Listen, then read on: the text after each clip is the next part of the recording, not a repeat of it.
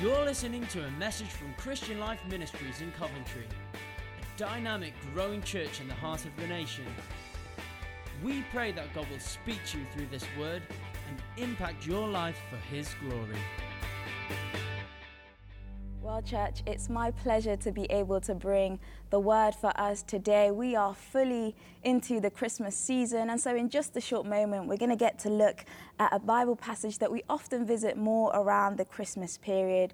But before we get into that, if you talk to me for long enough, one of the things that you'll come to find out is among the few people that I really look up to in the world with admiration, teachers and mums rank very, very highly for me. I mean, we have a lot of incredible CLM mums and mums-to-be with us. And dads, you guys are awesome and probably don't get enough credit as well. But mums, I just feel like there is such a special kind of grace on mums. Now, granted, that for some of us, the experiences that we've had of mums have been painful or lacking. But for those of us who have been privileged enough to have mums that are great, it's such a blessing because they can be so key in shaping the kind of people that we become. Right from the start, mums practically give up their bodies to be the incubators for human life to grow. There's all sorts of hormonal, bodily, emotional changes that are taking place during pregnancy. I mean, the cost of nurturing a child in every sense of the word is expensive. And this happens every single second of every single day. According to the United Nations, there are around 140 million children that are born every year. That's 385,000 babies a day and 250 every minute. That's a whole lot of babies.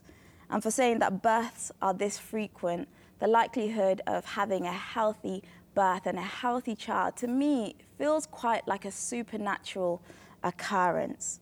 And nowhere else in the Bible do we see so many real-life accounts of miracles and almost impossible births happening. We have Sarah, who gave birth to Isaac at age 99, to Hannah, who prayed earnestly and was given Samuel, and Elizabeth, who birthed John the Baptist. So many examples. But none is more famous than Mary, the mother of Jesus, who became pregnant as a virgin, and this is in a time when there's no IVF or no other kind of medical interventions available, and there was strictly no intercourse to happen between an unmarried man and an unmarried woman in Jewish culture and religion. So we know that this pregnancy was nothing short of a biological phenomenon, a miracle of miracles. And so today we're going to be exploring a little bit more about the life of Mary, because there's some great examples and some great lessons to learn and take away from Mary's life and her heart. So the title of my message for today is Have a Merry Christmas. See what I did there? Merry Christmas, Merry Christmas. Literally, when I thought of that title, I laughed to myself and I said, my message here is done. I've delivered all I need to deliver. I'm just joking. I'm sure I'm not the only one to be that original in that title. To help us explore the life of Mary a little bit, we're going to be focusing on Luke 1:26-42, which says, "In the 6th month of Elizabeth's pregnancy, God sent the angel Gabriel to Nazareth, to a town in Galilee, to a virgin pledged to be married to a man named Joseph, a descendant of David. The virgin's name was Mary, and the angel went to her and said, 'Greetings, you who are highly favored. The Lord is with you.' Mary was greatly troubled at his words and wondered what kind of greeting this might be. But the angel said to her, 'Do not be afraid, Mary, for you have found favor with God. You will conceive and give birth to a son, and you are to call him Jesus, for he will be great and will be called the Son of the Most High. The Lord God will give him the throne of his father David, and he will reign over Jacob's descendants forever. His kingdom will never end.' 'How will this be?' Mary asked the angel, 'since I am a virgin?' The angel answered, 'The Holy Spirit will come on you, and the power of the Most High will overshadow you, so that the Holy One to be born will be called the Son of God. Even Elizabeth, your relative, is going to have a child in her old age, and she who was said to be unable to conceive is in her 6th month. For no word from God will ever fail. I am the Lord's servant, Mary answered. May your word to me be fulfilled. Then the angel left her. At the time, Mary got ready and hurried to a town in the hill country of Judea, where she entered Zechariah's home and greeted Elizabeth. When Elizabeth heard Mary's greeting, the baby leaped in her womb, and Elizabeth was filled with the Holy Spirit. In a loud voice, she exclaimed, "Blessed are you among women, and blessed is the child you will bear." Well, CLM kids, if you are watching today, I wondered if you could have a go at drawing the journey of Mary from being in her house and encountering the angel Gabriel, and then her running to Elizabeth's house to share about the good news. If you've also got any teenage girls listening today, I'm going to describe a little bit about Mary, and I want you to imagine what you would be thinking and feeling if you were Mary in her situation. Mary was a small town girl from Nazareth. She was a teenager, and it's said that she could have been as young as 13 years old. She was engaged to be married to Joseph, and so already a lot of things are happening for her. And if these life changes weren't enough and already overwhelming to take in, the last recorded visit of Angel Gabriel for anyone apart from Zechariah in Luke 1 was to Daniel in the Old Testament 700 years ago. And so, of course, Mary would be startled and shocked to see an angel. Yet even more shocking would be the news that she was about to receive about being a virgin mother. This wasn't just life-changing news, this was world-changing news. Christmas is a time for us to celebrate this world-changing news and what came from it. And there are some significant things that we can learn about Mary's response and her life from this story that we too can carry into Christmas and beyond. And the first thing that we learn is to have a Merry Christmas is to have a Christmas that is marked by favor and blessing.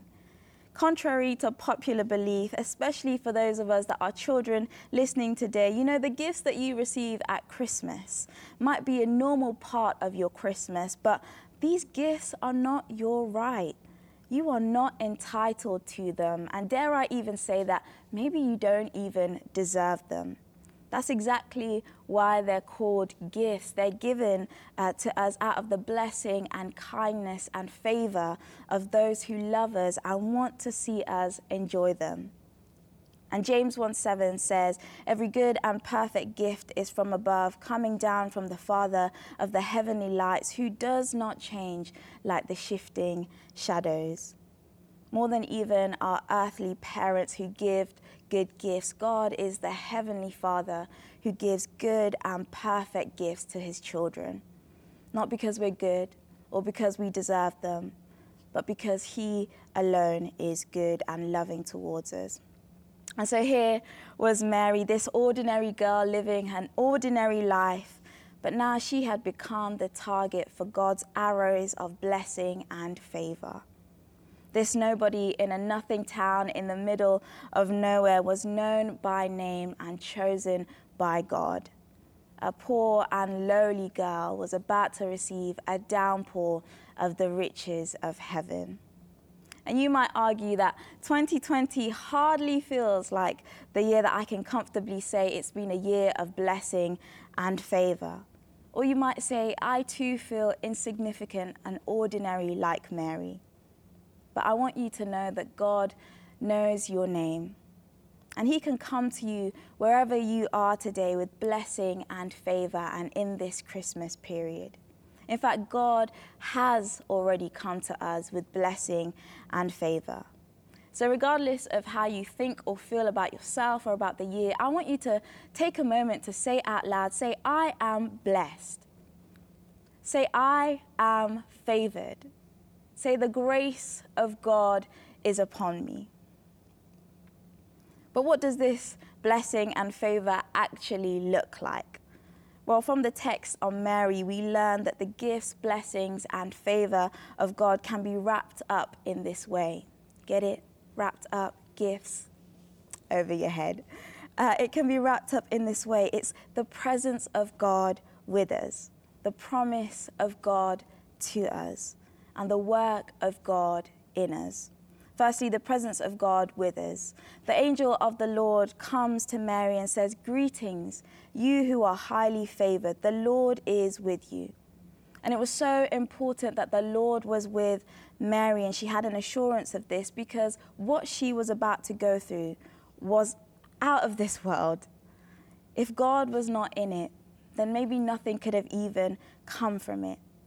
And we too, like Mary, we need the assurance that God is with us, especially as we look back at what has been of our year, or what 2021 might have for us. In Isaiah 7:4, Isaiah prophesied, saying, "Therefore the Lord himself will give you a sign.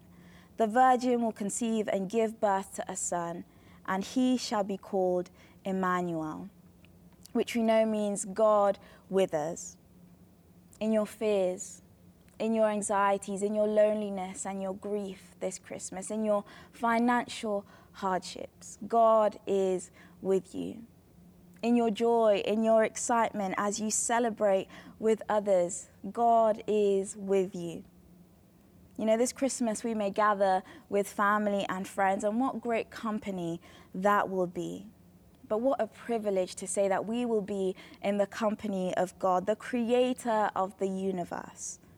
When all the festivities are finished and everyone who's come to visit you heads home, we have a God that never has to leave. He's an ever-present help. The blessing and favor of God is the presence of God with us. The blessing and favor of God this Christmas is also about the promises of God to us and the work of God in us.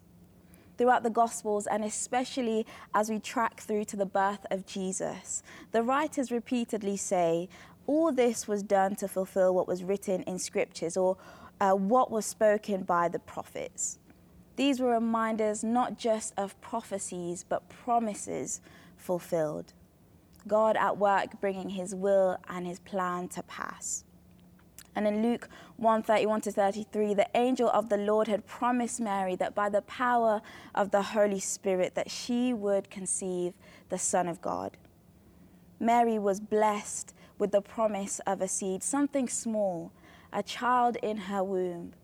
Yet this child would go on to yield the biggest fruit, the salvation of many souls. And though our destinies might not be the same as Mary, God speaks promises to us and works in us also. And all of this can be fully taken hold of because Emmanuel, God with us, came to earth in the person of Jesus, fully man and fully God. And to those that believe in him came the promises of a perfect Savior, forgiving us of our sins, saving us from eternal punishment, putting us in right standing with God, making us a new creation, filling us with the Holy Spirit, calling us his children, guiding us, leading us, protecting us, providing for us, comforting us, being our perfect King. That's what it means to have favor and blessing from God. We didn't deserve any of it, but because of Jesus, we can have all of it. Secondly, to have a Merry Christmas is to have a Christmas marked by a servant heart. A servant heart is about more than just acts of service. It's about taking the posture and identity of a servant. And in response to the angel's description of how she would come to conceive, Mary said, "Behold, I am your servant. Let it be to me according to your word." What determined Mary's yes was not that she had gone away and prayed and fasted about it for months on months. And don't get me wrong, there's nothing wrong with doing that sometimes. Neither was it because she knew that others wouldn't judge her or that Joseph had promised to be her forever and always. The qualifier for her was that I am your servant and you have spoken. So let it be. What boldness and courage to respond in this way. I wonder how many of us today can confidently say that we would respond in the same way. According to the World Economic Forum, America is the world's biggest spender at Christmas. They spend $1 trillion, that's one with 12 zeros, on food, gifts, festivities, all of it. And the UK is close by with £80 billion. You know, while Christmas will cost us financially, choosing a servant heart this Christmas may cost us more than our finances. Let's not assume that the quickness of Mary's yes meant that it was easy or that she knew that her life to follow was going to be easy. Mary wasn't just saying yes to carrying a child and then going on her merry way. She was saying yes to the potential of a future marriage being cancelled, the stigma of pregnancy outside of marriage, her family's reputation being ruined, being discarded by her family, confusion, risking her health, financial costs. All of this before her baby was even born. And these were not just problems or pains in theory. She actually went through some of these challenges. Like Joseph actually wanted to divorce her. I'm sure her neighbors were talking. They had to flee to Egypt from their hometown. In the podcast, The Characters of Christmas by Daniel Darling, which I highly recommend that you listen to in this season, when he talks about Mary, he says, to raise the Son of God would have been a roller coaster of emotions. Seeing and hearing of him, feeding the multitudes, walking on water, healing the sick, raising the dead, astonishing people with his teachings, alienated from his own family, his brothers rejecting him, his disciples denying him, religious leaders trying to kill him, people leaving him when his teachings became too hard. She would follow his journey of him being arrested unjustly, beaten so badly that he couldn't be recognized, nails piercing his hands and feet, blood pouring from his body, struggling to gasp for breath, crying out in agony, bearing the weight and sins of all humanity, the guards ripping his body off the cross. Then she would see him resurrected. The blessing and favor of Mary was supernatural, but the emotions and pain to follow would be very much natural because Mary was just like you and me. But Mary's yes to God would make way for Jesus's yes to God the Father. And Jesus's whole life was about doing the will of God, emptying himself of his glory and living the lowly life of a servant for us. Mary said yes to a perfect Son of God, but Jesus would say yes to a sinful and broken world. You know, no amount of service that we will ever do could amount to how Jesus served us, and he paid it all. Our service to God is only as a response to his love towards us. And yet we are called to respond in a heart of service. Jesus said in Matthew 20, whoever wants to become great among you must be your servant, and whoever wants to be the first must be your slave. Just as the Son of Man did not come to be served, but to serve and to give his life as a ransom for many.